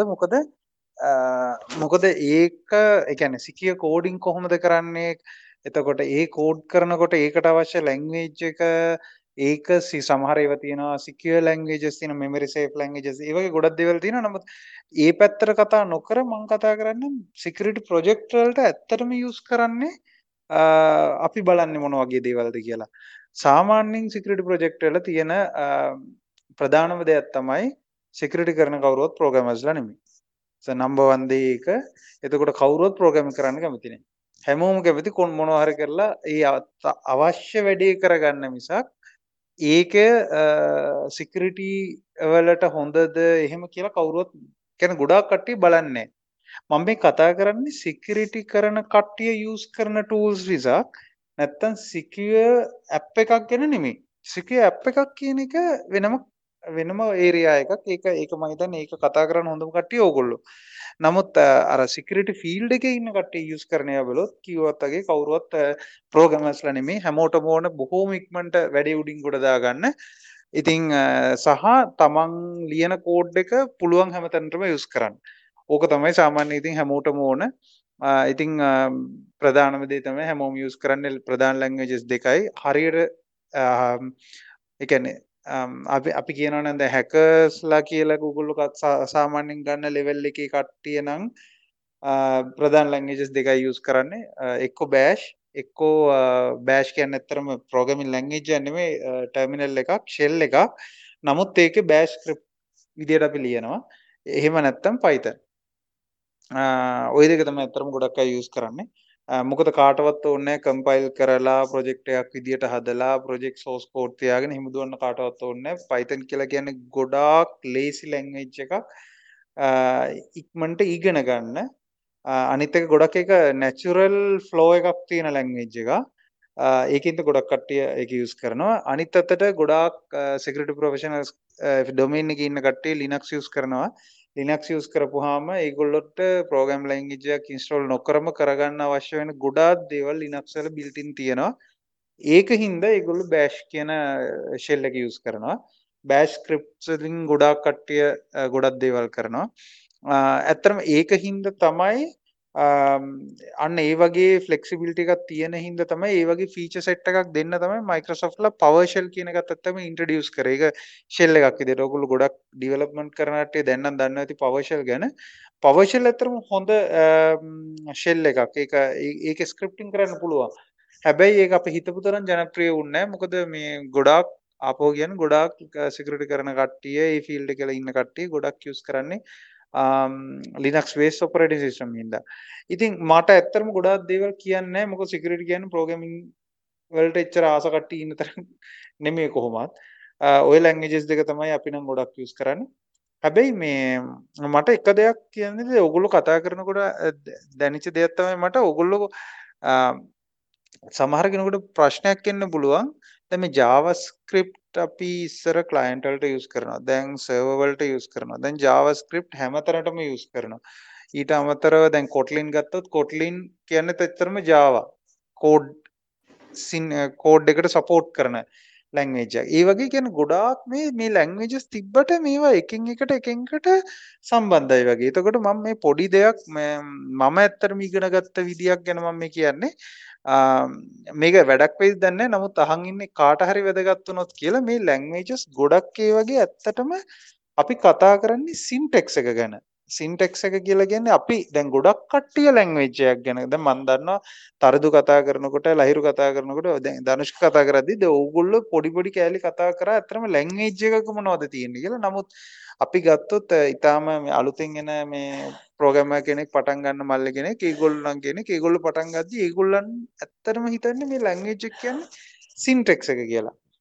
අන්න ඒකින්ද තමයි ওই JavaScript එහෙම දැන් client side එතකොට server side එහෙම එතකොට දැන් node ගත්තොත් ඒක server side එකට යන එකක් JavaScripting කියන්නේ දැන් මං ඕකේ පොඩි දෙයක් තියෙනවා ඒක මතක තියාගන්න දැන් JavaScript කියන්නේ එක්තරා syntax එකක් ඒක compile කරන engines තියෙනවා එක engines එතකොට JavaScript කියන language එක web development අතර ගොඩාක් ජනප්‍රිය වෙච්ච හින්දා ඒගොල්ලෝ ඒ syntax එක තියෙන ඒ කියන්නේ syntax එක කියන්නේ ලියන විදිය ඒ කියන්නේ ඒකේ තියෙන use කරන වචන අන්න ඒව ටික use කරලා වෙන වැඩක් කරන්න අවශ්‍ය tool set එකක් හදාගෙන තියෙනවා node කියලා. ඒ කියන්නේ ඕගොල්ලෝ හිතන විදියට සමහර වෙලාවට development කරන කට්ටිය හිතන විදිය වෙනස් ඇති. නමුත් මගේ ඔළුවේ මම එහෙම හදාගෙන තියෙන්නේ එහෙම. එතකොට දැන් node ගත්තොත් node කියලා කියන්නේ JavaScript නෙමෙයි.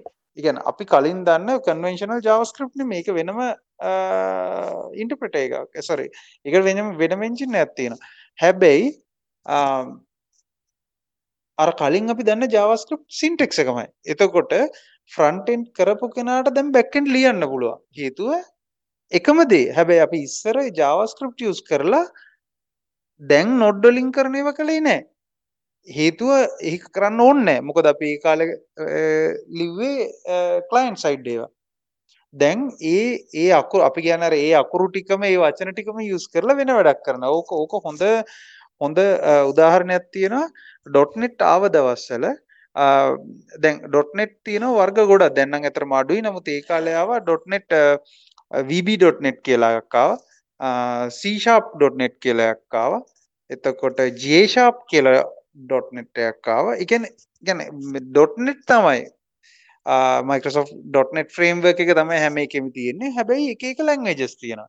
ඇත්තටම ඕකේ උනේ Microsoft ලට ඕන වුණා හැම language එකක් කරපු කට්ටියම .NET වලට ඇදලා ගන්න. එතකොට ඒගොල්ලෝ තනි framework එකක් හදුවා .NET කියලා හදලා C කරපු කට්ටියට සමාන වෙන්නේ. ඒ කියන්නේ ඒගොල්ලන්ට හරි ඉක්මනට ඉගෙන ගන්න පුළුවන් විදිහට ඒ අකුරු ටිකම use වෙන ඒ syntax එක මේ වචන මේ keyword ම use වෙන language එකක් හැදුවා C# කියලා. එතකොට C programming කරපු කෙනෙකුට C# හරි ලේසියි. මොකද ඒ syntax ආයි මතක තියාගන්න දෙයක් නෑ. ගොඩක් ඒවා එහෙම එකයි. නමුත් ඒකෙන් මම කියන්නේ C වත් C++ වලටවත් වැඩිය features තියනවාද? එහෙම comparison එකක් නෙමෙයි කරන්නේ. අර ඒ transition එක ලේසියි. එතකොට VB6 වලට පුරුදු වෙච්ච කට්ටියට තමයි VB.NET හැදුවේ. Java syntax එක පුරුදු කට්ටියට තමයි J# කියලා ඒගොල්ලෝ හැදුවේ. ඔය වගේ දැන් මේ අපි මේ languages තුනක් කියලා අපි ඇත්තටම උතන කතා කරාට ඕක ඇත්තටම syntax තුනක් වුණාට බොහෝ වෙලාවට එකම compilers තමයි යන්නේ. compiler එක වෙනස් වෙනවා. නමුත් එකම framework එක. එතකොට එකම libraries use වෙන්නේ සියල්ල එකම තමයි. හැබැයි එකම දේ අර developerට ලේසි විදියට තමයි ඔය language එක තෝරගන්නේ. හැබැයි දැන් එතකොට ප්‍රශ්නයක් එනවා මේ ඔක්කොම එකම වගේ නම් syntax එක නම් මාරු වෙන්නේ. එතකොට අපි මේ ප්‍රොජෙක්ට් එකක් පටන් ගද්දී මොකද්ද තෝරගන්න ඕන ලැන්ග්වේජ් එක කියලා. දැන් ඔයගොල්ලෝ මෙච්චර වෙලා කතා කරෙත් ඒක ගැන තමයි. එතකොට මගේ තියෙන අදහසක් තමයි අපි ඇත්තටම ලැන්ග්වේජ් එක තෝරගන්න එකත් බලන්න. ඒ කියන්නේ අපි යූස් කරන දැන් මම කිව්වේ සින්ටැක්ස් එක තෝරගන්න එකත් අපි තේරුම් ගන්න. ඒ කියන්නේ තෝරගන්න ඕන. ඒකත් වැදගත්. හැබැයි අනිත් අතට ප්‍රොජෙක්ට් එක පටන් ගන්නකොට ප්‍රොජෙක්ට් එකට ඕන ටෙක්නොලොජි එක මොකක්ද කියලා අපි හොයා ගන්න ඕන. උදාහරණයකට දැන් ඔය තරදු කලින් කිව්වා අපි සෝවා වලින් අපි මේ සර්විස් ඔරියන්ටඩ් ආකිටෙක්චර් එකේ කලින් හිටියා. දැන් අපි ඒකම ඊට වැඩිය පොඩ්ඩක් නෙමෙයි යම් කිසි ප්‍රමාණයක් වෙනස් කරලා අපි දැන් මයික්‍රෝ සර්විසස් වලට ගිහිල්ලා තියෙනවා. එතකොට දැන් අපි ලැන්ග්වේජ් එකට අමතරව, ඒ කියන්නේ අපි කතා කරන්නේ සින්ටැක්ස් එකට අමතරව අපි බලන්න ඕන මං හිතන්නේ අපි යූස් කරන්න හදන මේ ආකිටෙක්චර් එක මොකක්ද කියලා. ඒ ආකිටෙක්චර් එකට ගැලපෙන ටෙක්නොලොජීස් උත් යූස් කරනවා. දැන් උදාහරණයකට අපි දැන් තීරණය කරොත් මයික්‍රෝ සර්විසස් අපි යූස් කරනවායි කියලා. ඒ මයික්‍රෝ සර්විසස් යූස් කරන්න ගැලපෙනම ලැන්ග්වේජ් සෙට් එකක් තියෙනවා. එතකොට මයික්‍රෝ සර්විසස් හදන්න Java ලේසිද කියලා මම ඇත්තටම දන්නේ නැහැ. නමුත් අපි ගොඩක් අය කතා කරන්නේ නැහැ ඒ ගැන. මම හිතනවා ඒකින්ද Java එච්චර ඒකට ප්‍රොමෝට් වෙන ලැන්ග්වේජ් එකක් නෙමෙයි කියලා. එතකොට අර මම කියන දරද අර ආකිටෙක්චර් එක මතත් ওই ලැන්ග්වේජ් එක තීරණය වෙනවා අර ඩිවෙලොපර්ස්ලට තියෙන කොච්චර ෆ්ලෙක්සිබිලිටි එකක් තියෙනවද කියන එකට අමතරව. මොකද හිතන්නේ ගැන දැන් මම දන්නේ මම ඩිවෙලොපර් කෙනෙක් නෙමෙයි. නමුත් මට තියෙන අදහසක් තමයි ඒක. ඔව් දසුන් ඒක ගොඩක් හොඳ පැහැදිලි කිරීමක්. මගේ අදහසකුත් කියන්නම් එතනටම. මේ පළවෙනි කාරණේ උනේ අද අපි ගොඩක් ටිකක් ප්‍රැක්ටිකල් පැත්තට වරව අපි කතා කරමින් හින්දා අපි සින්ටැක්ස් පැත්තට ටිකක් වැඩිපුර නැඹුරුණා. ඒක හරි. මොකද ප්‍රෝග්‍රෑමින් ලැන්ග්වේජ් එක පිටත පෙනුමෙන්නේ ඒකත් එක්ක සහ එතකොට දැන් උදාහරණයකට මම පොඩි එක්සැම්පල් එකකින්ම කියන්නම්. මේ ගොඩක් ලැන්ග්වේජ් වල මූලික හරය එකයි. ඒක තමා ලේසිම දේ ලැන්ග්වේජ් එකක් හරියට අපි ඉගෙන ගත්තොත් තවත් ලැන්ග්වේජ් එක ලේසියෙන්ම ඉගෙන ගන්න පුළුවන් වෙන්නේ ඒක හින්දා. හැබැයි අපි නිකන් සරල උදාහරණයකට ගමු. Java වලින් පාවිච්චි වෙන data structure එකක් maintain කරන cost එකයි Java වලින් data structure එකක් ගණදනු කරන විදිහයි Python වලින් data structure එකක් ගණදනු කරන විදිහයි අතර පැහැදිලි වෙනසක් තියෙනවා.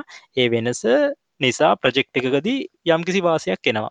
එතකොට ඒක සින්ටැක්ස් ලෙවල් එකකින් තමයි ගොඩක් දුරට ඒ වාසිය පේන්නේ අපිට. හැබැයි ඒ ඇතුලේ වෙන දේවල් ටික ලැන්ග්වේජ් එක විසින් හසුරව ගන්නවා. එතකොට අපි වැඩියෙන් අද කතා කරේ ප්‍රැක්ටිකල් පැත්තේ හින්දා අපි පොඩ්ඩක් වැඩිපුර ફોකස් කරා ඒ දේ සම්බන්ධව. දෙවැනි කාරණේ එකක් ඔය හරි කියපු ප්‍රධානම පොයින්ට් එක තමයි වැදගත්ම දේ. මේ ලැන්ග්වේජ් අපි එක එක නම් වලින් දාගෙන තිබුණාට ඔය අපි ඉගෙන ගන්න ඕන බේසික් දේ. මොකද්ද මේ ලැන්ග්වේජ් එක කොහොමද ඒක වෙන්නේ? ඒ දේ කරන්න ඊළඟ ලැන්ග්වේජ් එක ඊට වඩා හොඳ විදිහට ඒක කරන්න try කරන්නේ කොහොමද? අන්න ඒ දේ අල්ලගත්තොත් අපිට තව අලුතෙන් ඉන්න ලැන්ග්වේජ් එක ඉගෙන ගන්න හරිම ලේසියි. මම හිතන්නේ අපි හැමෝම කතා කරපු එකේ මූලික හරය ගත්තොත් ඕක තමයි. හැබැයි ප්‍රොජෙක්ට් එකකදී අපිට තව ගොඩක් දුරට ප්‍රැක්ටිකල් වෙන්න වෙනවා. ඒක හින්දා ඒ පැත්තට යන්න වෙනවා. දැන් උදාහරණයක් විදිහට අපි සාමාන්‍යයෙන් කම්පයිලර්ස් වල තියරි ගැන ඉගෙන ගන්නකොට අපි ඉගෙන ගන්නවා T කම්පයිලර්ස් ඩයග්‍රෑම් කියන එක. එතකොට අපි දන්නවා එක ප්‍රෝග්‍රෑමින් ලැන්ග්වේජ් එකක් තවත් ප්‍රෝග්‍රෑමින් ලැන්ග්වේජ් එකකට ගෙනියනකොට අපි කොහොමද පාවිච්චි කරන්නේ වෙනස් කම්පයිලර්ස් ඒක ඩිසයින් එකට යන්නේ කොහොමද කියලා. ඒකේ අදහසම අපි කොහොමද ඒ කියන්නේ මේ ප්‍රෝග්‍රෑමින් ලැන්ග්වේජ් දෙකක් අතර කමියුනිකේට් ඒ කියන්නේ එක ප්‍රෝග්‍රෑමින් ලැන්ග්වේජ් එක තියෙන සින්ටැක්ස් අනිත් එකකට කන්වර්ට් කරගන්නේ ඒ ෆ්ලෝ එක කොහොමද හැදෙන්නේ කියන එක. ප්‍රැක්ටිකලි ඒක මං හිතන්නේ අපිට ප්‍රැක්ටිකල් පැත්තෙන් ටිකක් දුරයි. හැබැයි තියරිටිකලි පැත්තෙන් ගත්තොත් ඒක 0.100ක් එකකයි. ඊළඟට මට හිතෙන දෙයක් මේක මගේ පර්සනල් ඔපිනියන් එකක්. මට හිතෙන්නේ ලැන්ග්වේජ් එකයි ෆ්‍රේම්වර්ක් එකයි කියන දෙක අතර අපි දෝලනය වෙන ප්‍රශ්නයක් තමයි තියෙන්නේ. ලැන්ග්වේජ් එක කියන්නේ මූලික කෝ කන්සෙප්ට් එක ඩිසයින් එක.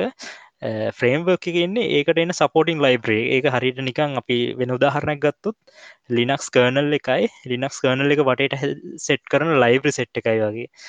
එතකොට කෝ එක කියන එක ගොඩක් දුරට අනන්නේ කියන අපි ඒකට වෙන් වෙලා තියෙනවා.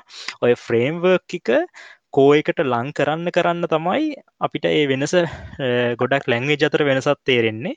ඉතින් අර ප්‍රෝග්‍රැම කෙනෙක් ප්‍රෝග්‍රමි ලැංවේජ් එක ඇක්සස් කරන්නේ ෆ්‍රේම්වර්ක් එක කියන එක හරහා ගියොත් ඒ කියන්නේ ප්‍රැක්ටිකල් පැත්තෙන් නම් එයාට පේන්නේ ලැංවේජ් දෙකක් මාරම වෙනස් විදිහට. හැබැයි යා ඒක තේරුම් ගන්නේ මුලින්ම ලැංවේජ් එක ඉගෙනගෙන ඒකට තියෙන ෆ්‍රේම්වර්ක් සහ ඒ ලයිබ්‍රරි කෙන ඉගෙනගෙන නම් ඉස්සරහට එන්නේ ඇතුළේ ඉඳලා එළියට එන ටයිප් එකෙන් නම් එයාට මං හිතන්නේ මේ කාරණේ හොඳටම අවබෝධ වෙයි මොනවාද ලැංග්වේජ් අතර තියෙන වෙනස කියලා. ගොඩාක් වෙලාවට අපි දකින්නේ අද කාලේ වෙබ් ඩිවෙලොප්මන්ට් සහ ඔය එක එක ඩිවෙලොප්මන්ට් වලදී ගොඩක් අය මේ පොයින්ට් විශේෂයෙන් ලහිරුත් මතක් කරා ෆ්‍රේම්වර්ක් වලට කොටු වෙනවා අලුතෙන් එන ට්‍රෙන්ඩින් ටෙක්නොලොජි වලට කොටු වෙනවා. ඒවා තවත් එක මගේ අදහස නම් ලයිබ්‍රරි සෙට් එකක් විතරයි වෙනස් වෙන ලයිබ්‍රරි සෙට් එකක් කවුරු හරි මීට කලින් ලියපු ඒකට කොටු වුණොත් අර මූලික හරයෙන් අපි ඈත් වෙනවා. දසුන්ටත් මේ ගැන මං හිතන්නේ අදහසක් ඇති එකතු කරන්න. ඔව් තරද හැබැයි දැන් මේ දැන් ඇත්තම කතාව අපේ මේ අපි අද ලිමිට් එකක් දාගත්ත අපි කතා කරන එක පොඩ්ඩක් ලිමිට් කරනවා කියලා. ඒකින්ද මම දැන් කොහොමත් පටන් ගද්දිම ගිහුවා මම අද 3 දිනවම අමාරුයි දානවා කියලා. මේ ඒකෙන්ද මම ඇත්තටම හිතුවා අපි කරන වැඩේ අමාරුයි දාන වැඩේ දැම්ම කරන්න. එක්කෙනාට මං මිනිත්තු 5ක් දෙන්නම්. මං අහන ප්‍රශ්නට මිනිත්තු 5ක් ඇතුළත උත්තර දෙන්න දීලා බලමු අපිට හොයාගන්න පුළුවන් අන්තිම උත්තරේ මොකක්ද කියලා. ප්‍රශ්නේ තමයි HR සිස්ටම් එකක් හදන්න කියලා කියනවා. මේ අහන් ඉන්න කට්ටියට කියන්නේ මේ තුන් දෙනාම දන්නේ නැහැ මම මේ ප්‍රශ්නේ අහනවා කියලා. අද කියනවා HR සිස්ටම් එකක් හදන්න කියලා. මොනවද යූස් කරන ලැන්ග්වේජස් මොනවද සිලෙක්ට් කරන්නේ? එක එක්කෙනාගෙන් වෙනම ඇහුවොත් හරිද? මිනිත්තු 5ක් දෙන්නම් මිනිත්තු 5ක් ඇතුළත කියන්න. ඔයා මොනවද තෝරගන්නේ? හරි පළවෙනි දේ කොච්චර ලොකු කැපැසිටි එකක් අපි හැන්ඩල් කරන්න හදනවද මොනවාද තියෙන ෆීචර්ස් බේසික් HR ෆීචර්ස් පමණද නෑ හරියට කියන්න ප්‍රශ්න බෑ හරියට කියන්න මොනවද ඔයා සිලෙක්ට් කරගන්න කියලා ඔයාට ඕන ඇසම්පෂන් එකක් ගන්න මෙන්න මේ ලෙවල් එකට නම් මම මේව තමයි ඒකයි කිව්වා ලේසි නෑ මේක කොහොම හරි අමාරුයි දාන්න හරි මං මගේ සම්ෂන් එක තමා මිනිස්සු 1000ක් විතර සාමාන්‍ය ඒ ලෙවල් එකේ ස්කේල් එකක තියෙන ප්‍රොජෙක්ට් එකක් සාමාන්‍ය ඉන්ටිග්‍රේෂන් එකක් ගොඩක්ම වැදගත් දේ කාලයක් තිස්සේ මේක මේන්ටේන් වෙන්න ඕන සහ ඒ කියන්නේ ක්වොලිටි එක මේන්ටේන් වෙන්න ඕන ඒ වගේ දේවල් තමා මේන් ෆීචර්ස් වෙන්නේ normal CRUD ඇප්ලිකේෂන් එකක් කියලා assumption එකේ ඉඳලා කිව්වොත් මම කියනවා මේකට Java පාවිච්චි කරන එක සෑහෙන හොඳයි හේතු කිහිපයක්ම නිසා normal MySQL වගේ relational database එකක් පාවිච්චි කරා නම් බොහොම ප්‍රමාණවත් ඒ අරින්න ලොකු වෙනස්කම් වලට යන්න ඕනේ නැහැ front end එක ගොඩක් දුරට බේසික්ම HTML JSP pages විදිහට උනත් පාවිච්චි කරන්න පුළුවන් ඊට අමතරව තව ඕනනම් ඩෙවලොප්මන්ට් එකක් විදිහට ගන්නවා නම් ඒ කියන්නේ front end back end separation එකක් ඕන නම් fully separation එකක් ඕන නම් REST API එකක් හරහා React වගේ front end framework එකක් පාවිච්චි කරන්න පුළුවන් බේසික් විදිහට. හරි අපි බලමු මේ ධනුෂ්ක මොකද කියන්නේ කියලා. පුළුවන් තරම් තරඳුක assumption ගන්න. එතකොට අපිට හිතා ගන්න පුළුවන් ඕක ඔයාගේ honest opinion එක කියන්නේ මොනවද ඔයා use කරන technologies මොනවද ඔයා use කරන languages. අපි ලහිරුගෙන් පටන් ගමු. ඔව් ලහිරු පුළුවන් නම් කියන්න. දැන් ඔයා කියන්න ලහිරු එහෙනම් ඔයා මොනවද සිලෙක්ට් කරන්නේ? පුළුවන් තරම් තරඳුක assumption set එකම ගන්න. අරගෙන කියන්නේ මිනිත්තු 5ක් ඇතුළත ඔයා මොනවද use කරන technologies නෑ අපි හරිද assumption ගන්න නැතුව ගත්තොත් මේ ප්‍රොජෙක්ට් එක ඇත්තටම වෙනම ඩෙඩිකේටඩ් හાર્ඩ්වෙයාර් එකක් උඩ රන් වෙන්නේ.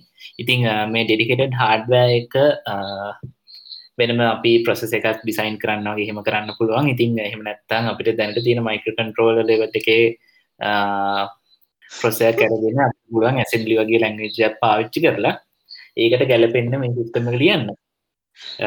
ඒක ඉතින් අර මොකද දැන් තරදෝ ඇත්තටම කතා කරේ බේසික් ප්‍රොජෙක්ට් එකක් යන විදිහනේ. ඉතින් ඒකේ අනිත් අන්තරේ ඒ කියන්නේ අන්ත දෙකක් තියෙනවනේ. මේ ලහිර අහගෙන ඉන්න හිතයි ඔය ඇත්තට කියන්නේ කියලා. ඔයාව ජීවිතේට ප්‍රොජෙක්ට් එකකට ගන්න එකක් නෑ. ඇයි ඒක ඉවර කරගන්න බෑනේ. ඔව් ඇත්තටම මෙහෙමයි මම කම්ෆර්ටබල් ලැන්ග්වේජ් එක තමයි මම තෝරගන්නේ. කියන්නේ ක්ලයන්ට්ගේ ස්පෙસિෆික් රික්වයර්මන්ට් එකක් නැත්තම් සහ මට තියෙන ටයිම් ෆ්‍රේම් එකට ඒලන් එජ්ජ කැලපෙනවා නම් ඒක තොරගන්න පුළුවන්. එහෙම නැත්නම් හරි හරි එහෙම කියන්නේ ඔහොම කියන්න බෑ ලහිරු. ඒ කියන්නේ මට කියන්න සිංහලෙන්ම කියන්න ඔයා කොහොමද ඔයා මොනවද සිලෙක්ට් කරන්න කියලා. මොකද මම තරදුට අවස්ථාවක් දුන්නේ නැහැ නේ ඔය අනම්මනම් ඒවා කී ඉන්නේ. කෙලින්ම කියන්න මොනවද ගන්න කියලා. ඔව් මෙහෙම ඒ ප්‍රොජෙක්ට් එකේ ක්ලයන්ට් රික්වයර්මන්ට් එකක් ස්පෙસિෆිකලි නැත්තම් මුලින් ඉඳලා පටන් ගන්න කියලා මම ගොඩක් වෙලාවට බලන්න පුළුවන් මොකක් හරි යූස් කරන්න පුළුවන් ඕපන් සෝස් ප්‍රොජෙක්ට් එකක් තියෙනවද කියලා. ඉතින් ඒ ඕපන් සෝස් ප්‍රොජෙක්ට් එකක් තියෙනවා නම් ඒක උඩ බේස් කරලා මම ඉස්සරහට හදන්න පටන් ගන්න බලන්න පුළුවන්. ගොඩක් ප්‍රොජෙක්ට් වලට මේ ළඟදී පාවිච්චි කරේ Ruby සහ Ruby on Rails framework එක. ඉතින් මම මේ වෙලාවේ මට වැඩිපුරම කම්ෆර්ටබල් තියෙන්නේ Ruby on Rails framework එක. ඉතින් මම ඒක යූස් කරනවා. සහ මම database එකක් විදිහට මම ගොඩක්ම කම්ෆර්ටබල් සහ මම ඇත්තටම කැමති database එකක් තියෙනවා PostgreSQL. ඒක යූස් කරනවා මම database එකක් විදිහට. ඇත්තටම තරදෝය කියලා තියෙනවා වගේ අපිට පුළුවන් ඕන Excel යූස් කරලා database එක විදිහට පාවිච්චි කරන්න පුළුවන්. ඉතින් ඇත්තටම මම ඇත්තටම දැකලා තියෙනවා Excel වලින් පාවිච්චි කරපු මේ Excel database එකක් විදිහට පාවිච්චි කරපු application ගොඩක්. අපේ ධනුෂ්කත් ඉන්නවා. ධනුෂ්කිනුත් මේ ප්‍රශ්නේ අහමු එමනම්. හරි ධනුෂ්ක දැන් කියන්න කොහෙනම් ඔයා මොනවද සිලෙක්ට් කරගන්නේ? මිනිත්තු 5යි දෙන්නේ. ලහිරු වගේ ඇද ඉන්න බෑ බොරු කිය මොනවද යූස් කරන්නේ? දැන් යූස් කරනවා නම් බෑක් එන්ඩ් එක මොනවද ෆ්‍රන්ට් එන්ඩ් එක මොනවද ටෙක්නොලොජිස් ඔයාට දන්න ඔයා ඔළුවට එන ඔක්කොම කියන්න. ඒක ටිකක් අර නිකන් බිත්තියට හේතු කරන જાතියේ ප්‍රශ්නයක්. හරි HR සිස්ටම් එක මම බෑක් එන්ඩ් එකට ගන්නවා MySQL API එකක් ලියනවා මම ඒකට මේ නෝඩ් හරි මේ Laravel වගේ එකක් වුණත් අවුලක් නැහැ API එකට ෆ්‍රන්ට් එන්ඩ් එක මම ගොඩක් කලාවට මේ JavaScript බේස් කරගෙන මේ යූස් කරන එකට තමයි යන්නේ එක්කෝ React හරි Angular හරි Vue හරි ඔය තුනේ එකක්. හරි එතකොට හරි දැන් ඔන්න අහගෙන හිටියනේ හැමෝම. දැන් මෙතන ඉන්න තුන්දෙනාම එකම ප්‍රොජෙක්ට් එකකට කියන්නේ වර්ග තුනක්. ඉතින් ඕක තමයි ඇත්තටම තත්ත්වය. මන් දන්නේ මං කොහෙ ගියත් ඩිවෙලොපර් කෙනෙකුට කතා කරොත් ඕක තමයි අහගන්න ලැබෙන්නේ. එක්කෙනෙක් කියන්නේ තව එකක්, තව එක්කෙනෙක් කියන්නේ තව එකක්. අපි තුන්දෙනාත් මේ මෙතන ඉන්න හතර දෙනාත් කියන්නේ හතර එකක්. මේ මම ඇත්තටම ඕක මගෙන් ඇහුවනම් මම කියන්නේ මම Firebase use කරලා කරනවා කියන එක තමයි මට කියන්න තියෙන්නේ. මම ලේසිම එක. back end එක Firebase use කරනවා, front එක HTML and JavaScript කියලා. අද දන්නේ නැතරද මගේ එක්ස්පෙරිමන්ට් එක ඕක තමයි. හරිම අමාරුයි ඇත්තටම තීරණයට එන්න. අපි හැමෝටම ගොඩක් හේතු තියෙනවා. හැබැයි අපි දැනගන්න ඕන දේ තමයි මේ ඔය ඒ කියන්නේ අපි තව එක්කෙනකින් ඇහුවොත් ඕක හරීම උත්තරයක් කියලා නෑ. ගොඩක් කට්ටිය අපි සබ්ජෙක්ටිව් එක අපි දන්න ඒරියාස් වලට සහ අපිට තියෙන කියන්නේ අපේ තියෙන view point එක අනුව සබ්ජෙක්ටිව්. මට ඇත්තටම කතා කරන්න ඕනේ ඔන්න ඔය point එක. ඒ කියන්නේ දැන් ගොඩක් කට්ටිය අහන එකක් තමයි ප්‍රොජෙක්ට් එකකට හොඳම ලැන්ග්වේජ් එක හරි ටෙක්නොලොජි එක හරි මොකක්ද කියලා. ඒක ගොඩාක් සබ්ජෙක්ටිව් උත්තරයක්. ඒ කියන්නේ ඒක එක්කෙනකින් ඇහුවයි කියලා හරි උත්තරයක් කියලා දෙයක් හම්බෙන්නේ නැහැ කියන එක තමයි මගෙත් අදහස. ඔව් ඒක තමයි තරග. හොඳයි අද අපි මේ හොඳ ඩිස්කෂන් එකක් ගියේ. ගොඩක් මං හිතන්නේ එක පැහැදිලි කිරීම ආවා. ධනුෂ්කට මං හිතන්නේ පොඩි අදහසක් තියෙනවා මේ ගැනම මේ කතා කරන්න. ධනුෂ්ක ඔව් තරින්දු ඔය Firebase කියන කතාවේදී තමයි මේ මට මේ කියන්න ඕනේ කියලා හිතුනේ. මේ Firebase කියන්නේ ඇත්තටම හොඳ සොලියුෂන් එකක්. ඒ කියන්නේ අපි මොකක් හරි එකක් ඉම්ප්ලිමන්ට් කරනවා නම් මොකක් හරි දෙයක් Firebase කියන්නේ හොඳ සොලියුෂන් එකක්. ඒකේ අපිට තියෙන බේස් එක ගත්තොත් අපිට ඒක රියල් ටයිම් සපෝට් එක තියෙන එක තමයි මම දකින්නේ ඒක වැදගත්ම දේ. ඒකේ තියෙන රියල් ටයිම් සපෝට් එකත් එක්ක අපිට ගොඩාක් අමාරුවෙන් අපි ඉම්ප්ලිමන්ට් කරපු දේවල් ලේසියෙන් සරලව එක්සැම්පල් එකක් ගත්තොත් chat system එකක් වගේ දෙයක්. අපි chat system එකක් ඉම්ප්ලිමන්ට් කරනවා කියන්නේ ටිකක් අර Firebase එන්න කලින් ටිකක් අර කට්ටක් කාලා කරන්න ඕනේ જાතියේ වැඩක් නේ තිබ්බේ. නමුත් දැන් අර Firebase වලින් පස්සේ මේ ඒ වගේ දේවල් ගොඩක් ලේසි වෙලා තියෙනවා. රියල් ටයිම් data මේ ඩිස්ප්ලේ කරන දේවල් අන්න ඒ වගේ දේවල් වලදී Firebase හොඳ මේ වෙපන් එකක් ඇත්තටම. අරක මට එතනදී අර කියන්න තියෙන්නේ අර මේ පිහිය කතාව තමයි මේ ඔය HR සිස්ටම් එකට මට හිතන පිහිය නෙමෙයි ෆයබේස් කියන්නේ ෆයබේස් ඊට වඩා වෙනස් යුසේජ්ජයකට තමයි මම දකින්නේ නැත්තං අර වැඩේ කරන්න ඕනේ ජාතියේ පැත්තෙන් හිතුව ටක්ගල වැඩේ කරන්න ෆයබේස් තමයි යන්න පුළුවන් මුකුත් කැන්ෆික කරන දෙයක් නෑ ඩේටබේසක තියෙනවා කෝරි කරන විදිහ තියෙනවා මේ ඒගොල දීල තියෙන ස්ඩක එකත් එක්ක මේ ලේසියම කරන්න පුළුවන් ඔව් ධනුෂ්ක ගොඩක් කලා ගන්න තප්පර දෙක තුනක උත්තරයක් මගේ නම් තියෙන මන්නම් ඒක සිලෙක්ට් කරන එකම හේතුව මට නෙට් එකෙන් කෝඩ් කොපි කරලා ඕන දෙයක් ඉන්ටග්‍රේට් කරන්න පුළුවන් ඒක ලේසි ගොඩක් උත්තර තියෙනවා නෙට් එකේ මම ඒක හින්දා තමයි ඒක යූස් කරන්නේ අනිත් ඒවා මම කෝඩ් කරන්න ඕන Firebase වලට මට ගොඩක් copy and paste කරලා ගොඩ දා ගන්න පුළුවන් මේ මගේ උත්තරේ ඒක තරදු අපි මේ ඔයාට අපහසුරයක් දෙන්න කතා ඉවර කරන්න කලින් පොඩි දෙයක් කියන්නම් දසුන් මේ ධනුෂ්ක කියප එකටත් හොඳයි ෆයබේස් ගොඩක් හොඳ විශේෂෙන් රියල් ටයිම් ඩේටබේස් සපෝට් එක හින්දා හැබැයි අපි දන්නවා මේ කොක්රෝච් DB වගේ මේ ඕකෙම ඕපන් සෝස් වර්ෂන් උත් තියෙනවා අපිට ඕනනම් අපේම සර්වර් එක සෙටප් කරගෙන මේ ඔන් ප්‍රමිසස් විදිහට ඩිප්ලොයි කරගෙන ඒ වැඩේම කරන්න පුළුවන් ප්‍රශ්නේ තියෙන්නේ අපි කොයිතරම් දුරට කොටු වෙනවද කියන එක මම උදාහරණයකට කියන්නම් ෆයබේස් වගේ ගියොත් අපිට පුළුවන්ද AWS එක හරි අපිට ඕන ඩිප්ලොයිමන්ට් එක අපිට ඕන තැනක කරන්න එතන වගේ අපිට ලිමිට් වෙනවා Google ඩිප්ලොයිමන්ට් එකක් එක්ක Google එංගලගේ ප්‍රයිස් එක විශේෂයෙන් ඒ වගේ දේවල් වලටත් අපි හිතන්නත් වෙනවා